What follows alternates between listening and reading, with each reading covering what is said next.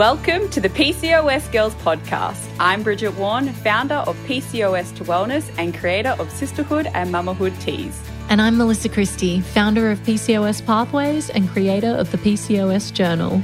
And guys, we are not doctors. We are just two women with PCOS who love reading about it, talking about it, writing about it, basically just oversharing about it. So we recommend you find a health practitioner you love to support you on your journey. In the meantime, this podcast is all about how we have gone from hormonal messes to motherhood, the simple changes we've made to improve our PCOS, and the ups and the downs of living with this complex condition. Let's get into it. Welcome back to the PCOS Girls. I am Bridget and I am here with the lovely, wonderful, gorgeous, radiant, amazing mother, Mel. I never get tired of your intros. I'm going to say it every time. I repeat the same thing all the time, but it's just so true. I've got to just praise you for the amazing gal that you are. Oh, thank you. I'm going to have to up my intro game because you know I feel the same way about you. Oh, sure you do. No. Well, we're pumped today. We've got a really cool app. I'm really excited for this app because it's something that has definitely affected my life on a personal level. So it's very relevant to me. We're going to be talking about basically androgens, and within androgens, testosterone is a big one, and what it does, like what are the signs and symptoms to be looking for when you've got an androgen excess, how we can treat it on a natural level, on a really holistic level, but then also coming down to some really simple treatments that you can kind of do at home to help combat it as well. So it's like basically we're just talking about androgens on every single level that you could think of. Which I hope it's what you guys are after, because I know we both get lots and lots of messages about this one. So, and it's just so prevalent in PCOS. It's just, it's one of the diagnostic defining factors. Yeah. So I'm sure Absolutely. There's many, many people who are listening who are experiencing this. And I think we've got it can be experienced in really different ways. Like you and I have experienced it in really different ways. So yeah, we're going to get into all of that. But what's been going on? How have you been? Good. Just getting through the day. No, I've been really good. I launched my bath salts last week, which was so exciting. And oh my gosh, it's been like such a drainer doing this, because this was the first product I've done that's not like a herb related product. So very true. It was a really, really different process, and I didn't realize how different it was. So there was a lot of work involved, but I'm really, really happy with how it turned out. The only downside has been that I realized sort of just before launching it, and I almost decided not to launch it for this reason, but went with it anyway, because they're so heavy, like they're literal salts, right? Yeah. It costs too much money to ship overseas. So I had to make the call, do I just make this product available in Australia? Yeah. Or do I now completely change what I'm doing and work out, or one, do I get rid of the product completely and just not do it? Or do I see how I can do this overseas as well? So what I ended up deciding was I'm just going to launch it here in Australia, see what the response was, and then if the response was great, I'll then now look at how I can do the same product internationally so that it doesn't cost everyone. It was literally going to cost $30 to ship it from Australia to the US. Wow. So it just was not worth it at all, because that's more expensive than the actual product itself. So I guess you'd have to find somebody overseas to make it. Is that right? Is that your future? Literally, that would be what's happened, which is sort of in line, it's sort of hard because I'm very, very big on having everything made in Australia, just because our quality standards are so much higher. Like they're just basically the highest in the world. We're really, really good with that. But this is when I'm talking about herbs and, when I'm doing my herbal blends and all that kind of thing. So it's a little bit different, I guess, when you're talking about bath salts. And my bath salts are very specific because they are the hormone balancing bath salts. So they've got all these products, and they're not just magnesium salts. We've got the Himalayan salt in there. We've got the Australian organic clay. The essential oils that I'm using are really specific for hormone balance. So that's why, like, for me, having it done here was really important. However, because I own the recipe to these bath salts, if I can find the exact ingredients over there, I essentially would just have to find a manufacturer to then use the recipe and replicate what I'm creating, which shouldn't be an issue when it comes to quality and things like that. So, yeah. But it's just a process. So, I mean, like it's just a process. And also, I'm not over there. So it's a real, like, I can't get over there. So it's a real tricky thing. But I've also been, I mean, I'm getting, like, into a bit of business talk now, I guess. But I've finally found a warehouse in the US that I'm really happy with. So very soon, I will be shipping. I've basically sent all of my products currently over to, except for the bath salts, over to the warehouse over there. And soon I'll be able to ship everything directly to everywhere else in the world for obviously a much, much cheaper shipping price, and it'll get to them way quicker as well. So I'm heading in this direction anyway. Like the products are all going to be done here still, well, the teas anyway. And so I know that the quality is really great and I still have complete control over it. However, I'm going to be making it much more accessible for the rest of the world, which is really exciting for me and something I've been wanting for so long. Yeah, I remember when we first even ever spoke to each other, we were talking about this. So that's been a huge process. Yeah, really? For you. Oh my gosh, that's so wild. That's a huge process. Like, it's hard to, when you're not there, it's hard to figure that stuff out. Oh, yeah. And do you know what? Because I have another business, obviously, which is obviously not in this world at all. It's a modeling agency. But I launched into LA with that business about 2 years ago, and we had to pull the pin on it because of COVID, and like I was traveling back and forth quite a bit. And we weren't, because just before COVID happened, everything started to go into lockdown. Well, so as COVID was happening, everything went to lockdown, and it just made me realize like how logistically, if you can't get over there, how much harder things are to do as well. Like if you're not on the ground over there. Yeah, I didn't realize that you'd had to do that. Such a different world. Yeah. Well, we're still there. It's just obviously not running because nothing can run over at the moment. So because no one's allowed to be near each other. No, which tricky is a times. big issue. Anyway. But look, your bath salts are so beautiful. Like, they're the prettiest. Like, not they're only so are they pretty. hormone balancing, but they're so pretty. I was like, that was literally when we were going through, I had like a bunch of samples. The person who blends them for me, he sent me through like a whole bunch of different samples, and he kept putting, you have to so that they don't, I guess, start dissolving because of the oils and stuff, you have to put in a ingredient that's going to stop that from happening. And a lot of people use like synthetic ingredients, but we found that you can use tapioca flour and that stops it from all dissolving. But anyway, so at the beginning though, we didn't realize it, and he was putting all these weird like flowers and stuff in there. So I was getting it and you couldn't even see the pink speckles on it because it was so covered in this like gross flour. And I was like, I don't care if it's amazing. It doesn't look pretty. No one will use it if it doesn't look pretty. So he unfortunately had to work out a way how to do it, but we did it and it looks amazing. So I was super happy and it smells amazing. Anyway, I'm going to start talking about me now. How are you? What have you been doing? I know you've had an exciting launch yourself. I have, yeah, which is just crazy given how like wild my life is right now.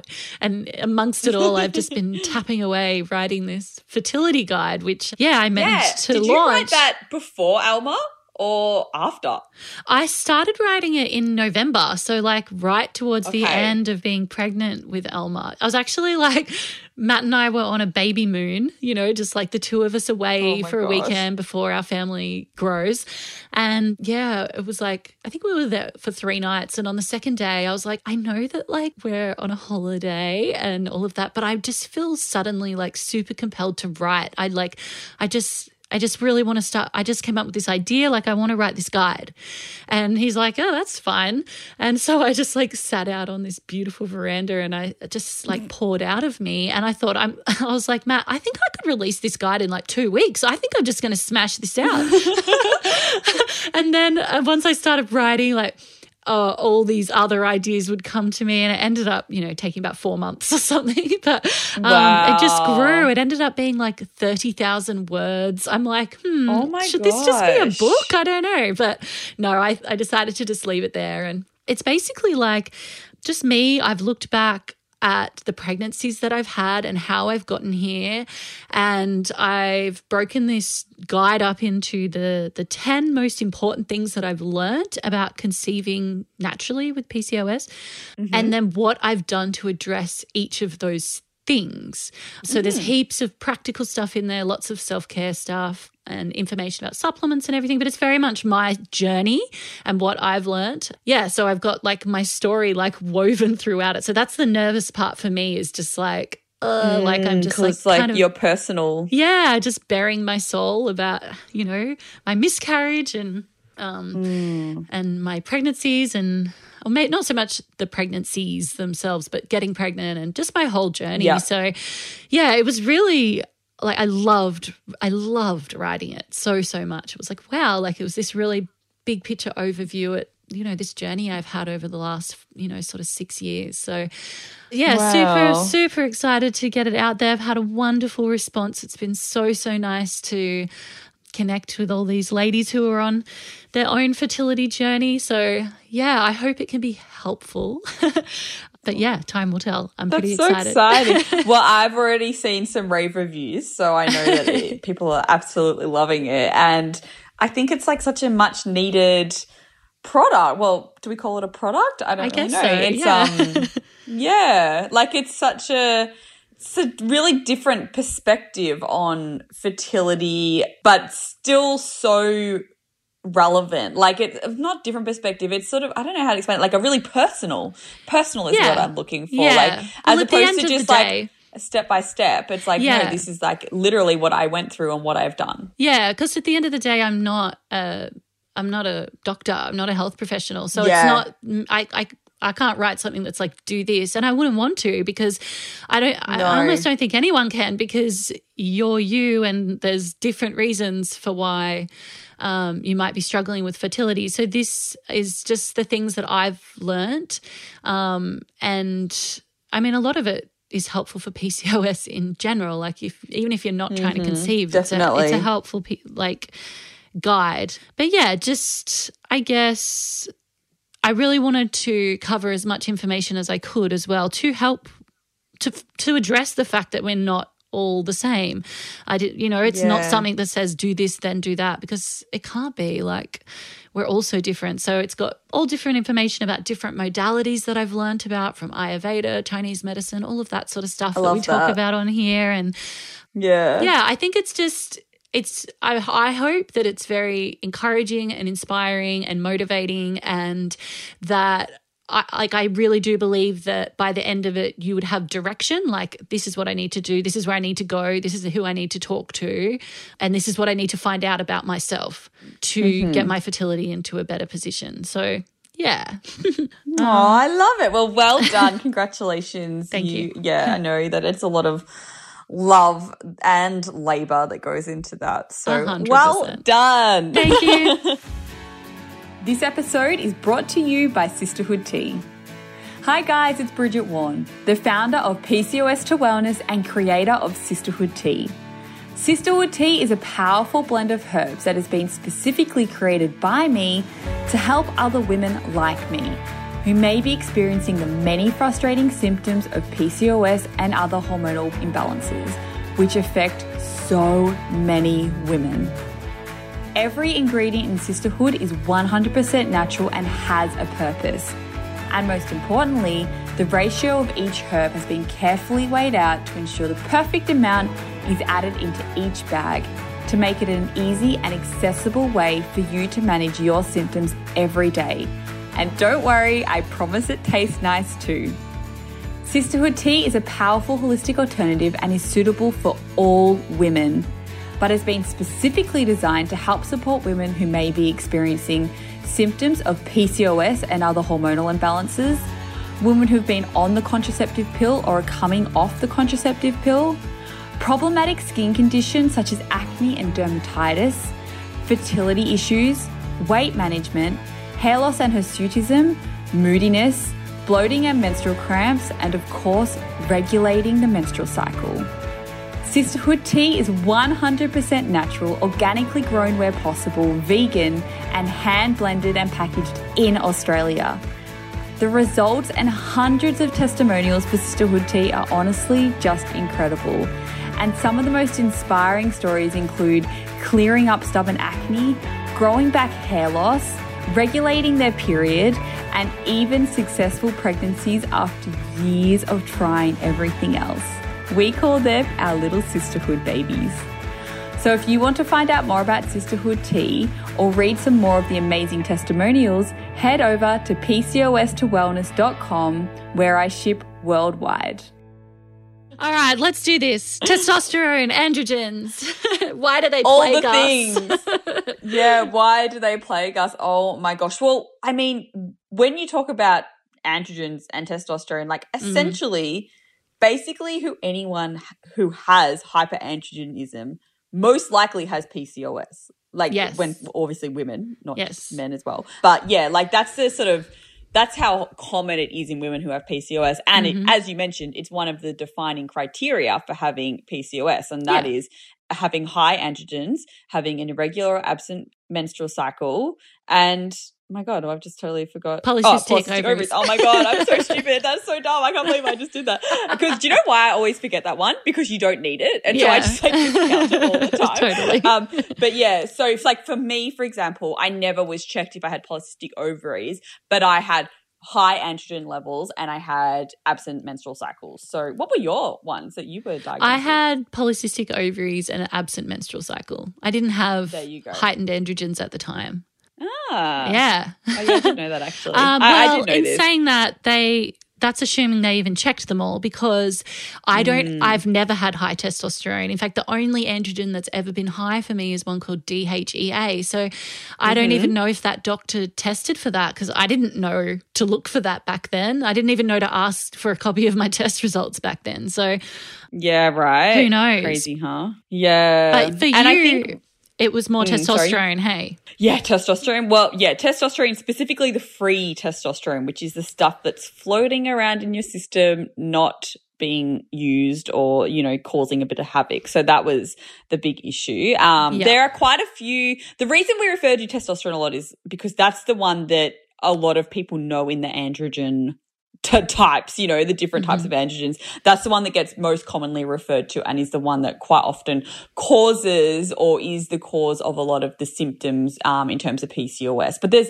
quite a lot of other androgens as well that can have, cause issues. So the other one that you mentioned, Mel, was the DHEA, but there's also DHEAS as well.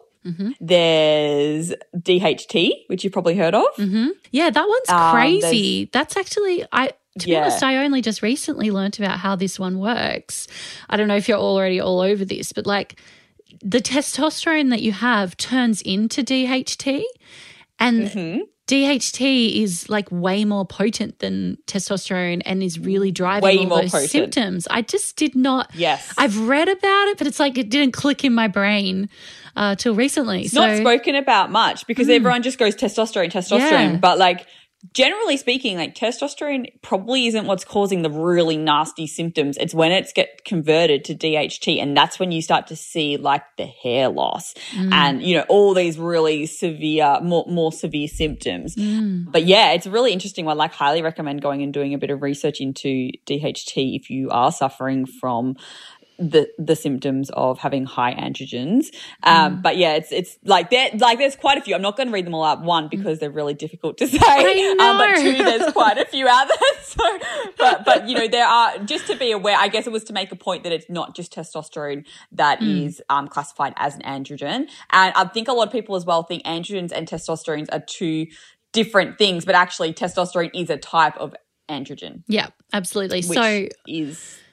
You go ahead. I don't know what you're saying. I was just going to say, like, if you are going to you want to get these tested, don't just ask for testosterone. Like, ask for your androgens. Yes. Ask for the full panel of androgens. And, like, on testing, there's actually two different ways that hyperandrogenism can be classified. One of those is clinical and the other is biochemical. And either of those can be used to qualify someone as having PCOS. So the clinical hyperandrogenism is basically when there are visible signs and symptoms that indicate that there's probably higher production of androgens than you would like to see. That's when you physically see things like the acne, the hair loss, the hirsutism, you know, all of those symptoms that we know are linked to having high androgens. And then on the biochemical level, that's when you've actually had a blood test that shows you have abnormally high levels of androgens floating around the bloodstream. So there's kind of two ways that can be done. And a lot of the time I find doctors, this is why if you don't have the symptoms, they often kind of discount it immediately because they go, well, you don't have those physical symptoms, like there's no need to do a test or whatever. But that's not the case. You can still have high levels of androgens without having a lot of the symptoms. So just keep that in mind as well, that that's why it's always good to get a blood test to confirm things. You can really advocate for that. Like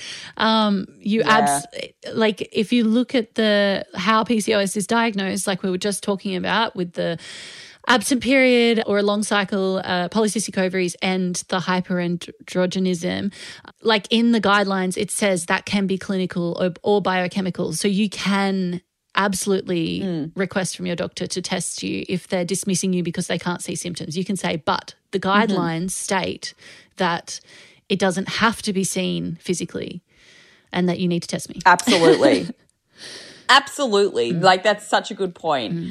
And I just think like always try and get blood tests if you can and then always ask for a copy of them as well, because actually it leads really well into the next point I wanted to make is there's ranges of like what is considered normal by your GP, like hormone ranges. However, it's really important to note that normal doesn't mean optimal when it comes to these ranges. So if you're experiencing symptoms or you think that there's something still not quite right, get your test results and go and get a second opinion and have it read by someone else, maybe an alternative health practitioner, and maybe it's, I don't know, just someone else who you feel like might look at them more in depth, because I know from firsthand experience that I've had doctors say to me, oh, you're within the normal range. And then I've had a naturopath read my results and they're like, yeah, you're within the normal range, but the normal range is so vast and spans so greatly that you're actually nowhere near the optimal level. And that's the issue, is that you can be considered normal and still that's not necessarily optimal, and you can still be getting symptoms because of that. 100%. I just want to say, like, I love the normal is not optimal thing that you say so much. It's so perfect. It's just so perfect. I've actually like quoted you in something where I've been like, my good friend Bridget from PCOS to Wellness, as she says, normal is not optimal. I just love it so much. It's just so true. And it's just perfectly said. Yeah. I want a t-shirt that says normal is not optimal. Oh my gosh. Should we do merch? Oh my God. I would so buy that. I love that.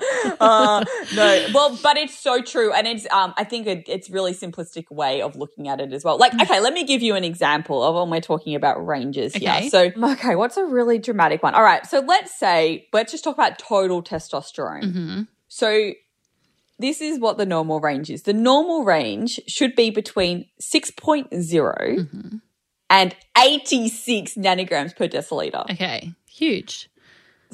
Huge. That is a huge range. Yeah. And so they'll say, you know, that, oh, women will have high testosterone levels. But like between 6 and 86, that's a very, very, very broad range.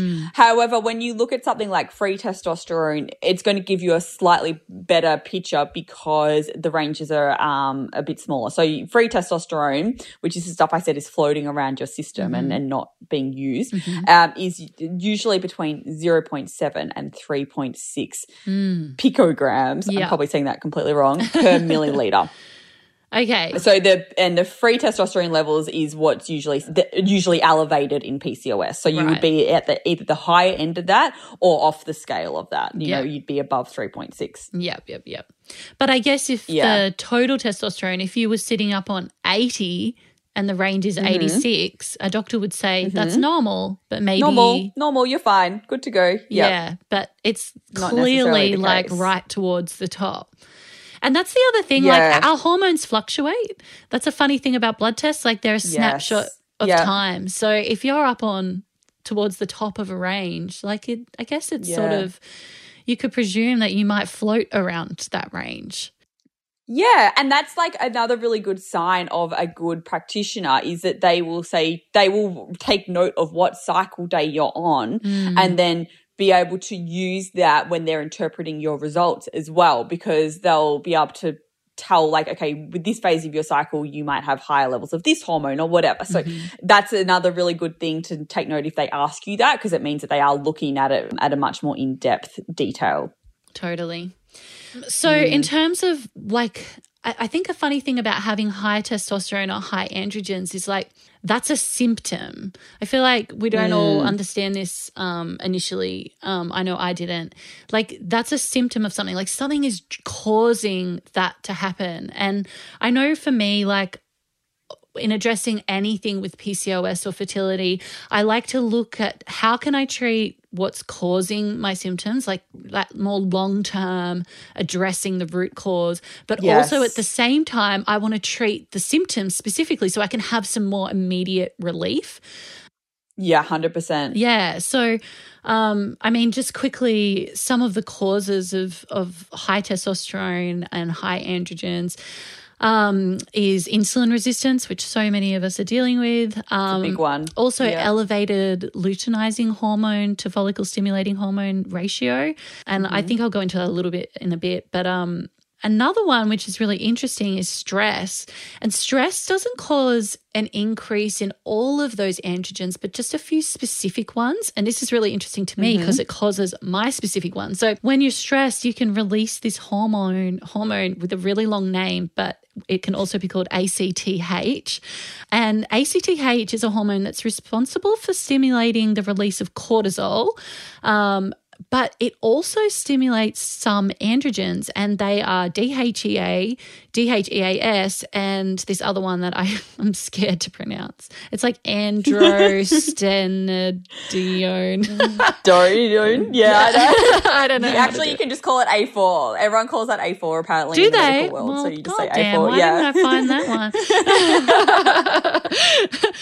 So if you find that your test results show that either of those androgens are heightened, that can actually be stress that's driving that. So that's really interesting for me to know, because DHEA is the only androgen that I've ever have ever seen that's heightened for me. So that's really interesting. It is, hey. Yeah. Yeah, but I know, there's quite a few things that can be driving testosterone. Yeah. Like even more dietary things and yeah, absolutely. But they're also, in the case of high androgens as well, it is important that we rule out a couple of other things, because generally speaking, most likely high androgens are going to be linked to PCOS. However, in some cases, you might have, very rare cases, it could be linked to tumours. It could also be linked to something called congenital adrenal hyperplasia as well. So it's important that's why it is important to go do these tests and just make sure that you rule those out. And then you can start to look at root causes. And that's generally when we're going into looking at things in terms of, I guess, like the lifestyle and other things that we're going to talk about now. So, but yeah, just to make a note on that, there can be other reasons other than PCOS that you might find you've got high levels of androgens floating around your system. The other one can be as well, which is really, really common, is coming off the contraceptive pill,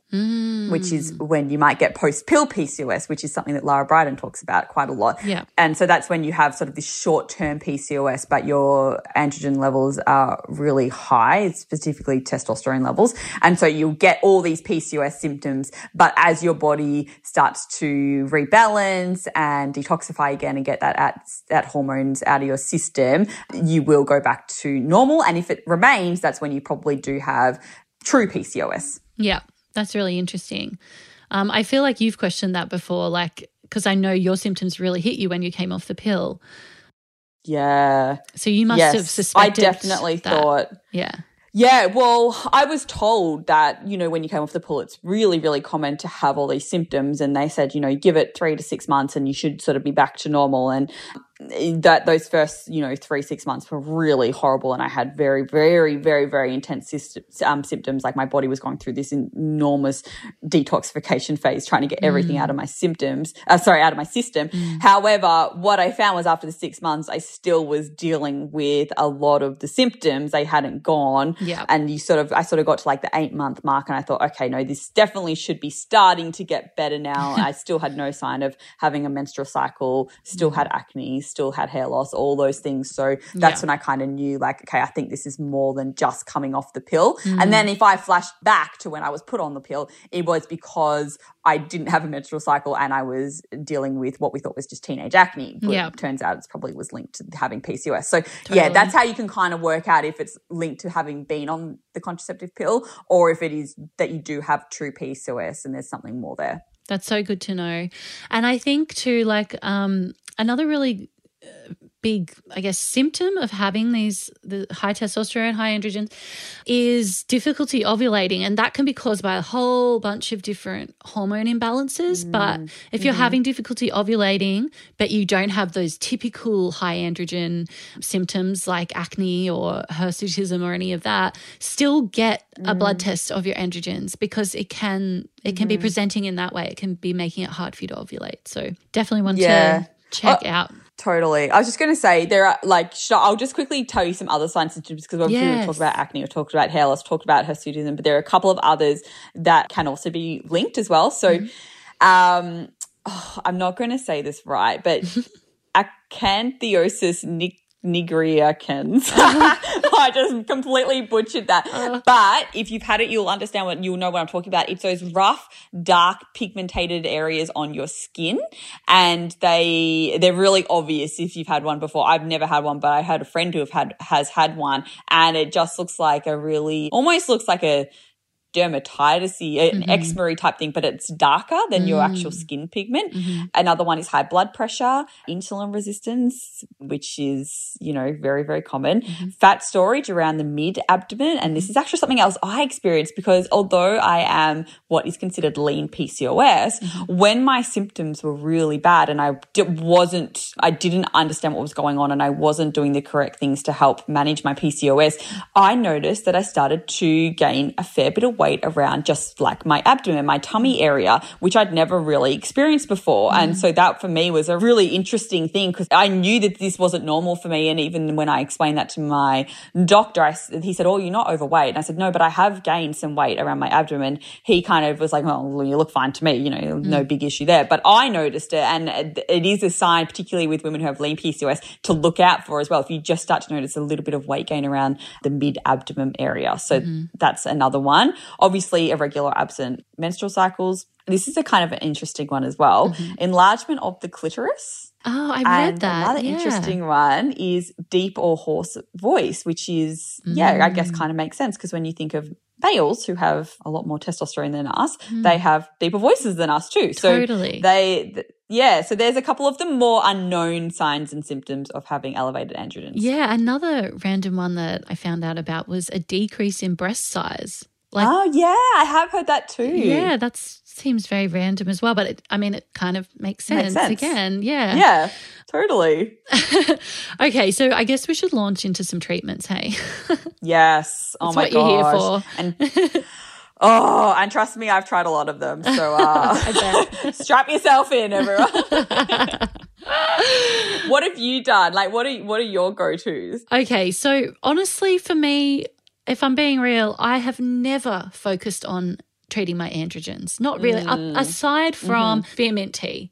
Spearmint tea is the only thing I've ever done, and that's a very powerful thing to do. So I shouldn't have said I've never focused on it. I clearly have. It's such a good one. It's been shown to reduce testosterone by up to 30%. So, wow, very, very effective. But aside from that, I've just never focused on it ever.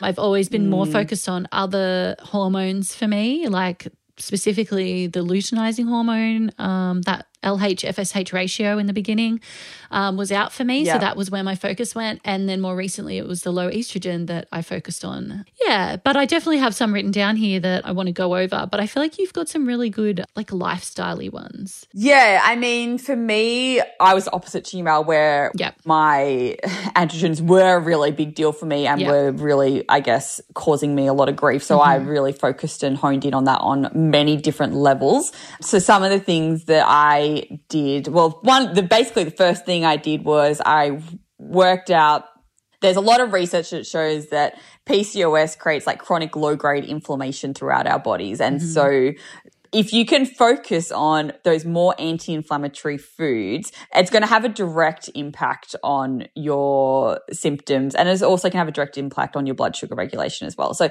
that's something that I focused on straight away. So I cut out foods that were inflammatory, and it's actually quite simple to do in theory, but reality is it's quite hard because it's going to affect you on many levels. I found particularly on like social levels. Yes. But for me, like cutting things out like refined sugar was quite easy because I didn't eat a lot of refined sugar anyway, but that is a big one that you will want to look at or consider reducing or cutting out. Oils that are really inflammatory. So, your more high processed oils, not your good ones, the ones that a lot of fried foods and things like that are cooked in. For me, another one was gluten, which I've just done a big blog post about. So you can go and read that if you're interested in why or why not that might be an issue for some people. And then again, dairy, which is for me another one I decided to cut out. It's not inflammatory for everyone, but for me it was really inflammatory. So cut that out as well. Generally, it's the A1 casein that's quite inflammatory for some people, but I just cut it out completely.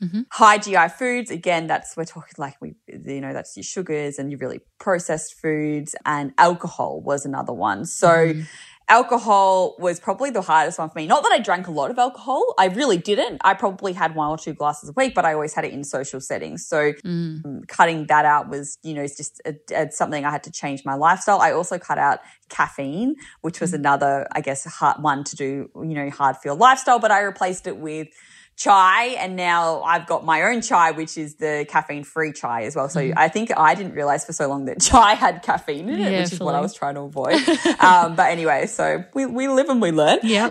So yeah, that was, I guess, there's some of the there's some of the inflammatory foods which you might want to consider cutting out. And then on the other hand, I really tried to boost my whole foods, my plant-based whole foods. Like, you can't have too many good whole foods. There's no such thing really. Like, I really like the mentality of crowding out. So that's when you start to add in more and more, of these beautiful plant foods into your diet. And that you might not completely eliminate everything else, but because you're adding more of these in, you inevitably don't have as much of the bad stuff. When I say bad, might not be bad, but, those stuff that you're trying to avoid. So, and also if you can in that, like choosing low GI sources of fruit, like your berries, which are really, really low GI and they're not going to spike your sugar levels. And then over time, you might find you can bring in some of those different fruits that you might like. I know a lot of people avoid bananas because they're not super low GI, but over time you might find your body starts to be able to accommodate those a bit better. But if you're just in the beginning like I was, and I just kind of was like, I just want to start seeing some changes, this is when you might want to consider, sticking to a low GI diet and adding in as many plant-based whole foods as you possibly can.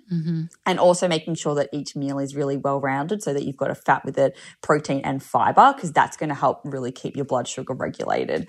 So that's, I guess, on a diet level. Yeah. And obviously that sounds easy, but it's a bit harder to do in reality. Yeah. The other thing that I found to be really helpful was just doing really regular, gentle exercise. In fact, there was a study that showed doing moderate intense exercise helped reduce androgens, testosterone, and free testosterone. So that is, it is proven to help. And I think specifically things like yoga, that is proven to help with that. So you might want to consider those more lower intensity ways of exercising and just adding those in. And as we know, if you're doing the real high intensity exercises, that can actually increase cortisol, which can then throw everything out again. So just finding what works for you and what doesn't. And for me, that was things like yoga and Pilates and walking and swimming and all that kind of thing. And also scheduling in rest days as well. You don't need to work out every single day.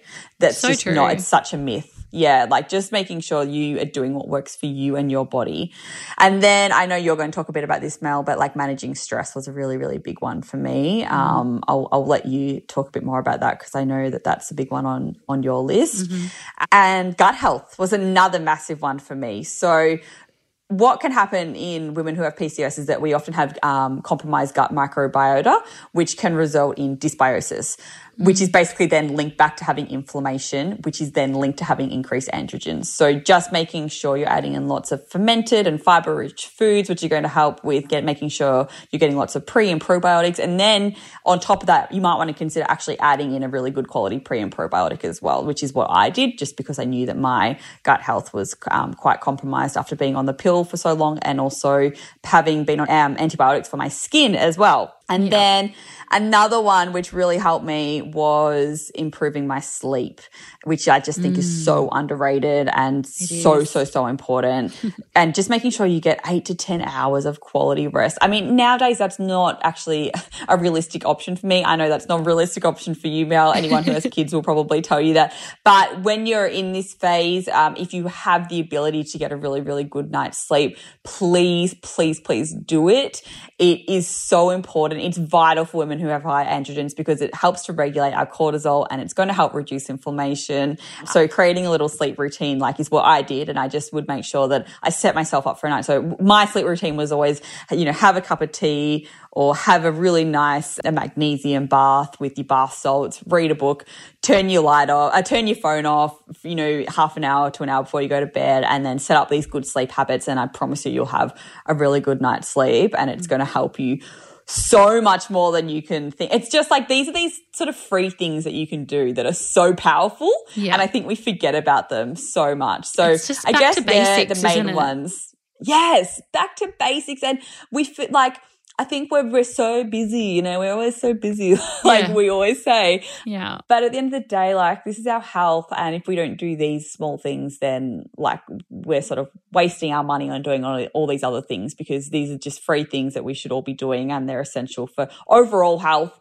but particularly if we're trying to balance our hormones or we're trying to address something that's going on within our body. I've also got a whole bunch of herbs and supplements, but I think I'll just chime in with your list, Mel, because I know you wanted to talk about that as well. Yeah, so I guess like I mentioned before, I like the idea of approaching treatments in terms of addressing the root cause and also addressing just the symptom so you can have more immediate relief. So it's like a bigger picture and more immediate kind of approach.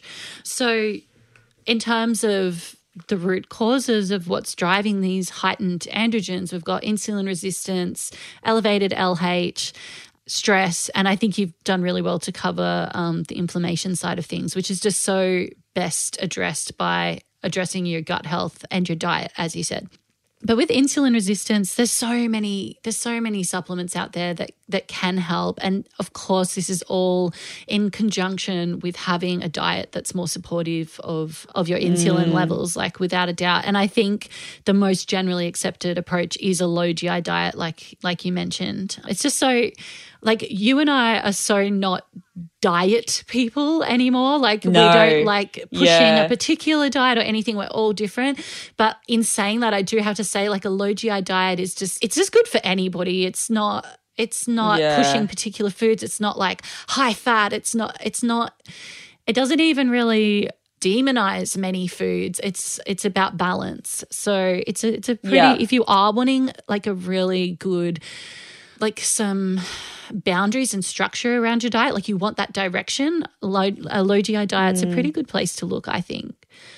I think so too. And I think as well, it also comes back to portion size because we live in this world, as my mum used to say, portion distortion, where we eat so much, like our plate size is so much bigger than what it was back in the, back many years ago. And like what a meal is so much bigger than what it was. So if we eat actual, the correct portion sizes of things, we wouldn't have a lot of these issues that we see. But so just keep that in mind as well, that, when you go out for a meal, like that is substantially more food than what you probably need, which is then you probably are going to be, if you're having grains and things like that, which I'm a huge fan of eating grains and all that thing. But if you eat too many of them, you are going to get some, issues with your blood sugar regulation. So just simple things like that to keep in mind. Yeah, absolutely. So some of my favorite, I guess, more supplements for insulin resistance are, this one's not a supplement, but apple cider vinegar is really great. It's so simple. Like, I know it's a bit of a funky taste, but you do get used to it. And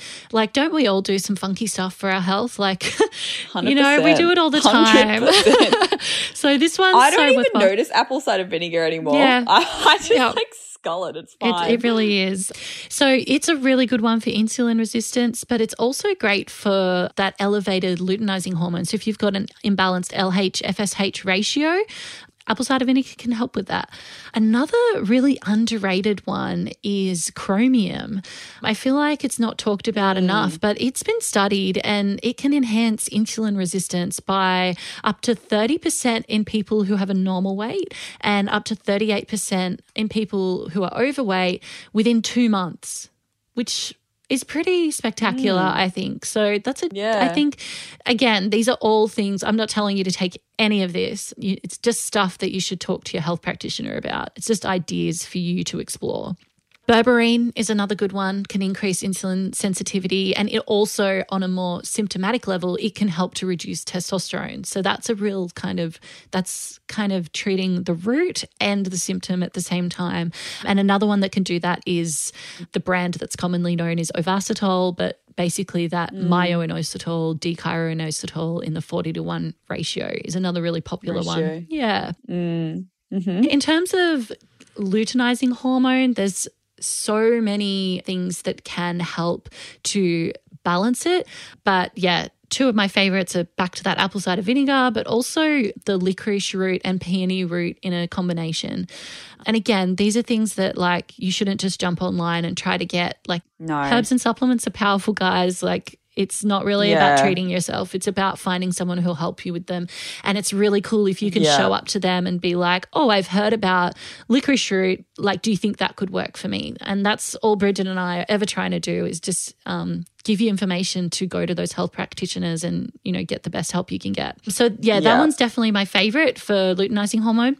And in terms of stress being a driver, there's so many things that we can do about stress. For me, it's absolutely, the focus is on how can I handle stress better, because removing stress from your life is not always an option. We can't always leave our job. We can't always, ship off our kids for a week or something to have a break. Like, stress can be in your life, and it's more about how you can handle that. And there's so many different approaches to it, and it's all about finding that for you. And some ideas are deep breathing. Deep breathing is really helping me at the moment, at the moment and in the moment. So when Koji does something with Elma that is just like, makes me want to scream, to be honest, because I'm just like, really? But I can't scream because that helps nobody, and it definitely doesn't help my body.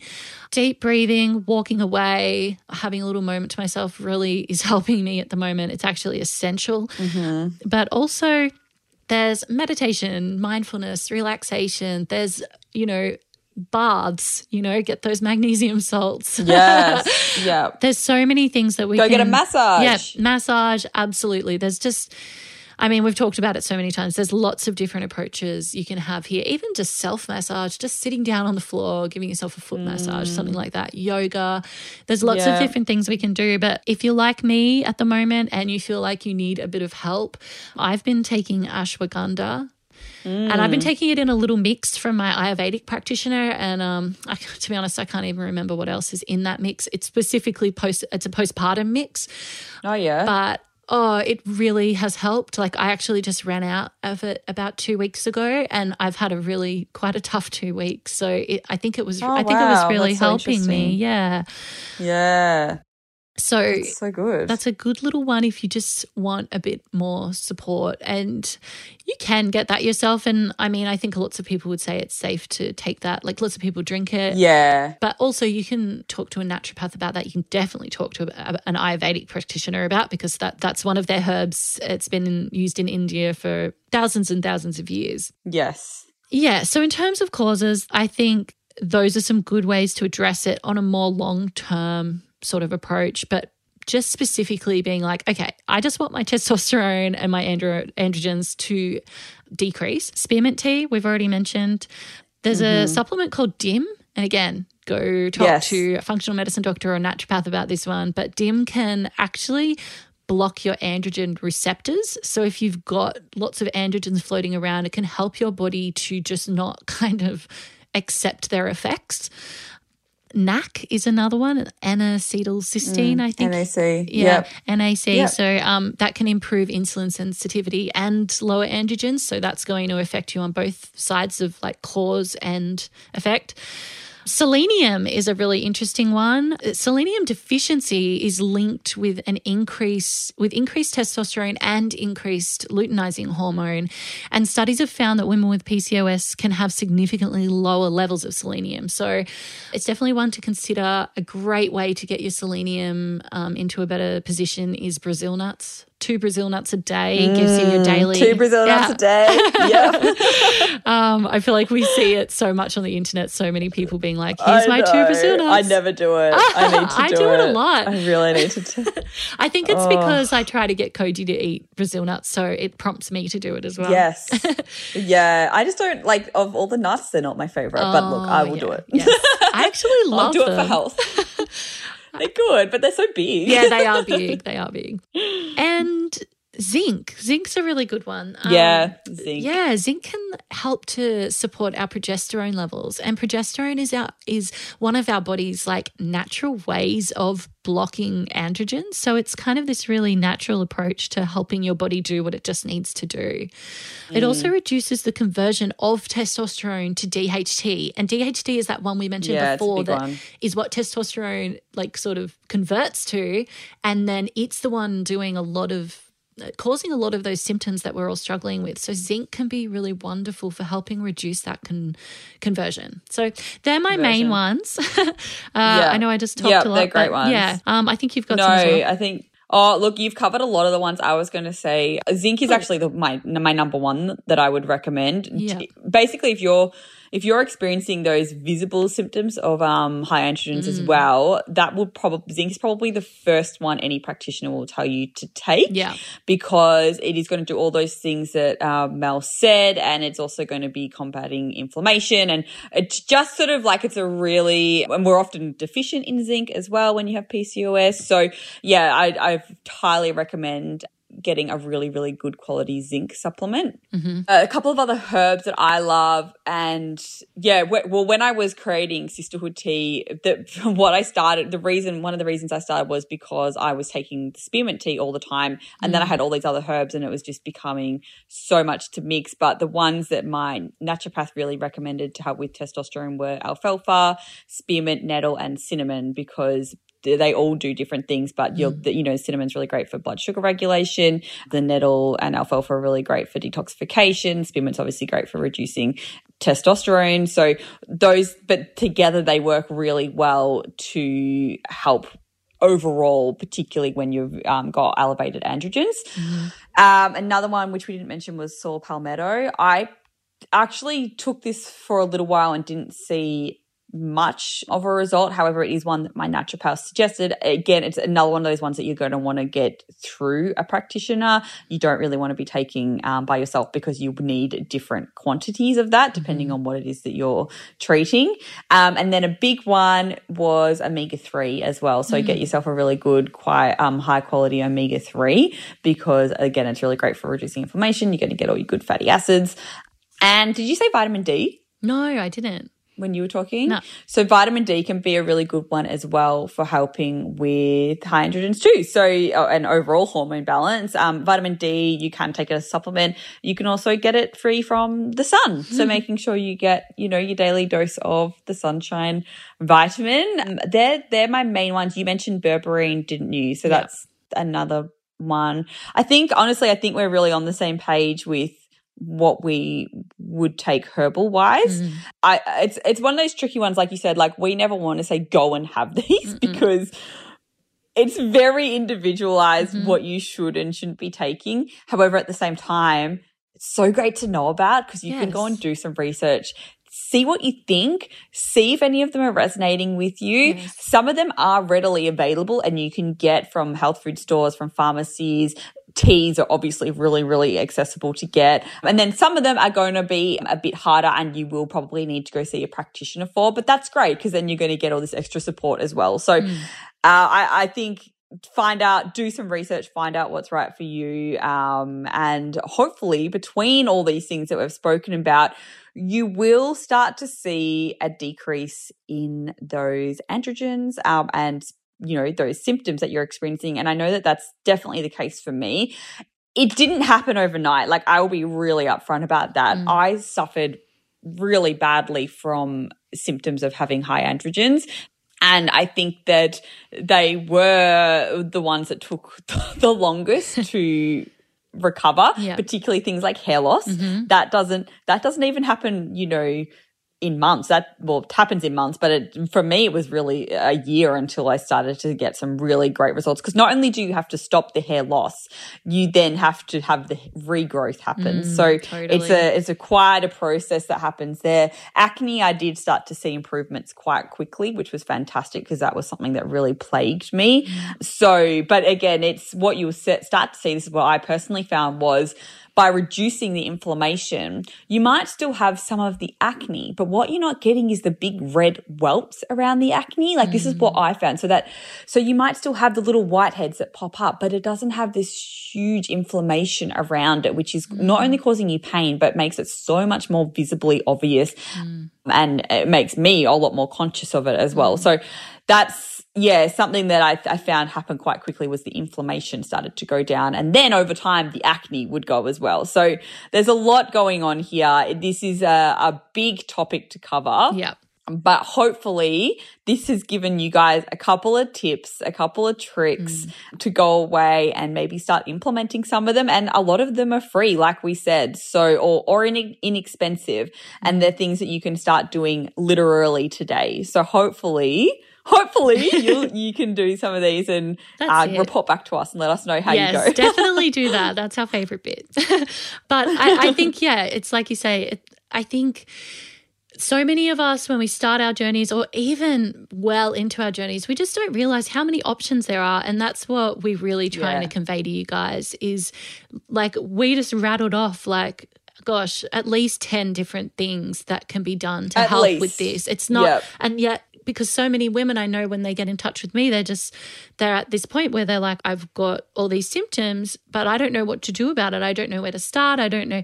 And I think it's just really comforting to know, like, you have options. And even if one thing doesn't work, well, hey, look how many other options you have. And I mean, that's how I've approached that fertility guide too that I wrote, is it's more just, it's so much about being like, hey, look, there's all these options that probably most of your doctors aren't telling you about. And so find comfort in that, and then go find a practitioner to help you, like, do some of those options. Because, I mean, every single one of the things we just listed is not something a GP would tell you. Like, they're not pharmaceuticals. So, if all you've done is maybe zinc. Oh, yeah, true. So true. But again, I don't even know if a doctor would recommend zinc if they haven't tested you for low zinc. I don't know. Yeah, that's true. That's a good point. So, yes, find comfort in the fact that you've got lots of options and you can go and have a chat to someone about them. And chat to us. Yeah, no, don't chat to us. And then definitely post we're not in our professionals. group. Definitely come post in our Facebook group. Yes. Tell us how you're going. Like, we love seeing where you're at, hearing your progress. Or tell us what you've tried. Like, what have you done that's worked? Like, that we love hearing that stuff. And also it's so helpful for everyone else as well. Because like we said, these are just things that we have done or read information up on and thought that sounds, really helpful. But we love hearing firsthand what is working for other people. So please feel free to reach out and tell us what you're doing and share it with the community. Absolutely. And we're all just here to help each other at the end of the day. That's realistically what this whole thing is about. And Bridget and I are still learning too. Like, we're always learning new stuff. Always. So we love hearing from you guys. And like sometimes there's posts in our Facebook group and I might see them a day later or something. And by the time I look at it, like, there's been all these wonderful responses already from other members of the group. And it's like, cool, like, guys are just all helping each other and it's just amazing. So, yeah. You're all over it. Yes, you are. Anyway. Well, on that note, come and join our Facebook group if you haven't already. Definitely. I still can't work out how to get notifications in there or get into it. I know. So that is a big issue. But I'm working on it. Yeah, I feel like we need to talk about that. We need to sort that out. I know. We need to sort that out, which we will. But we are both in there. Mel is a lot more active in it than I am, but I'm working on it, guys. Otherwise, head over to our Instagrams because we are very, very active on our Instagrams. Mine is PCOS_2_wellness. Mel's is PCOS Pathways. And we also have our own Instagram, which is the PCOS Girls. So between the three of those Instagram accounts, somebody will chat with you for sure.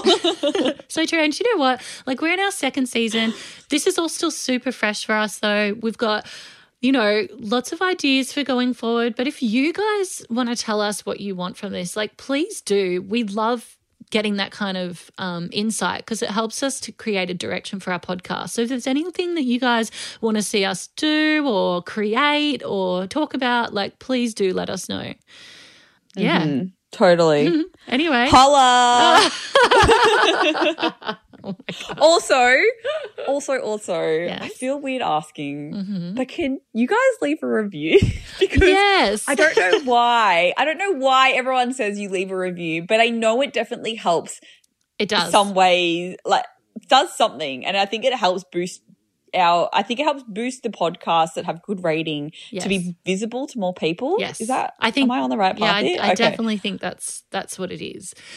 Yeah, we absolutely love receiving the reviews. Like, every time, like, I get a little notification if someone leaves a review and I always screenshot it and send it to Bridget, like, send it to me. And then we both have a little, like, screaming match of how excited we are about the good reviews. It really means a lot to us.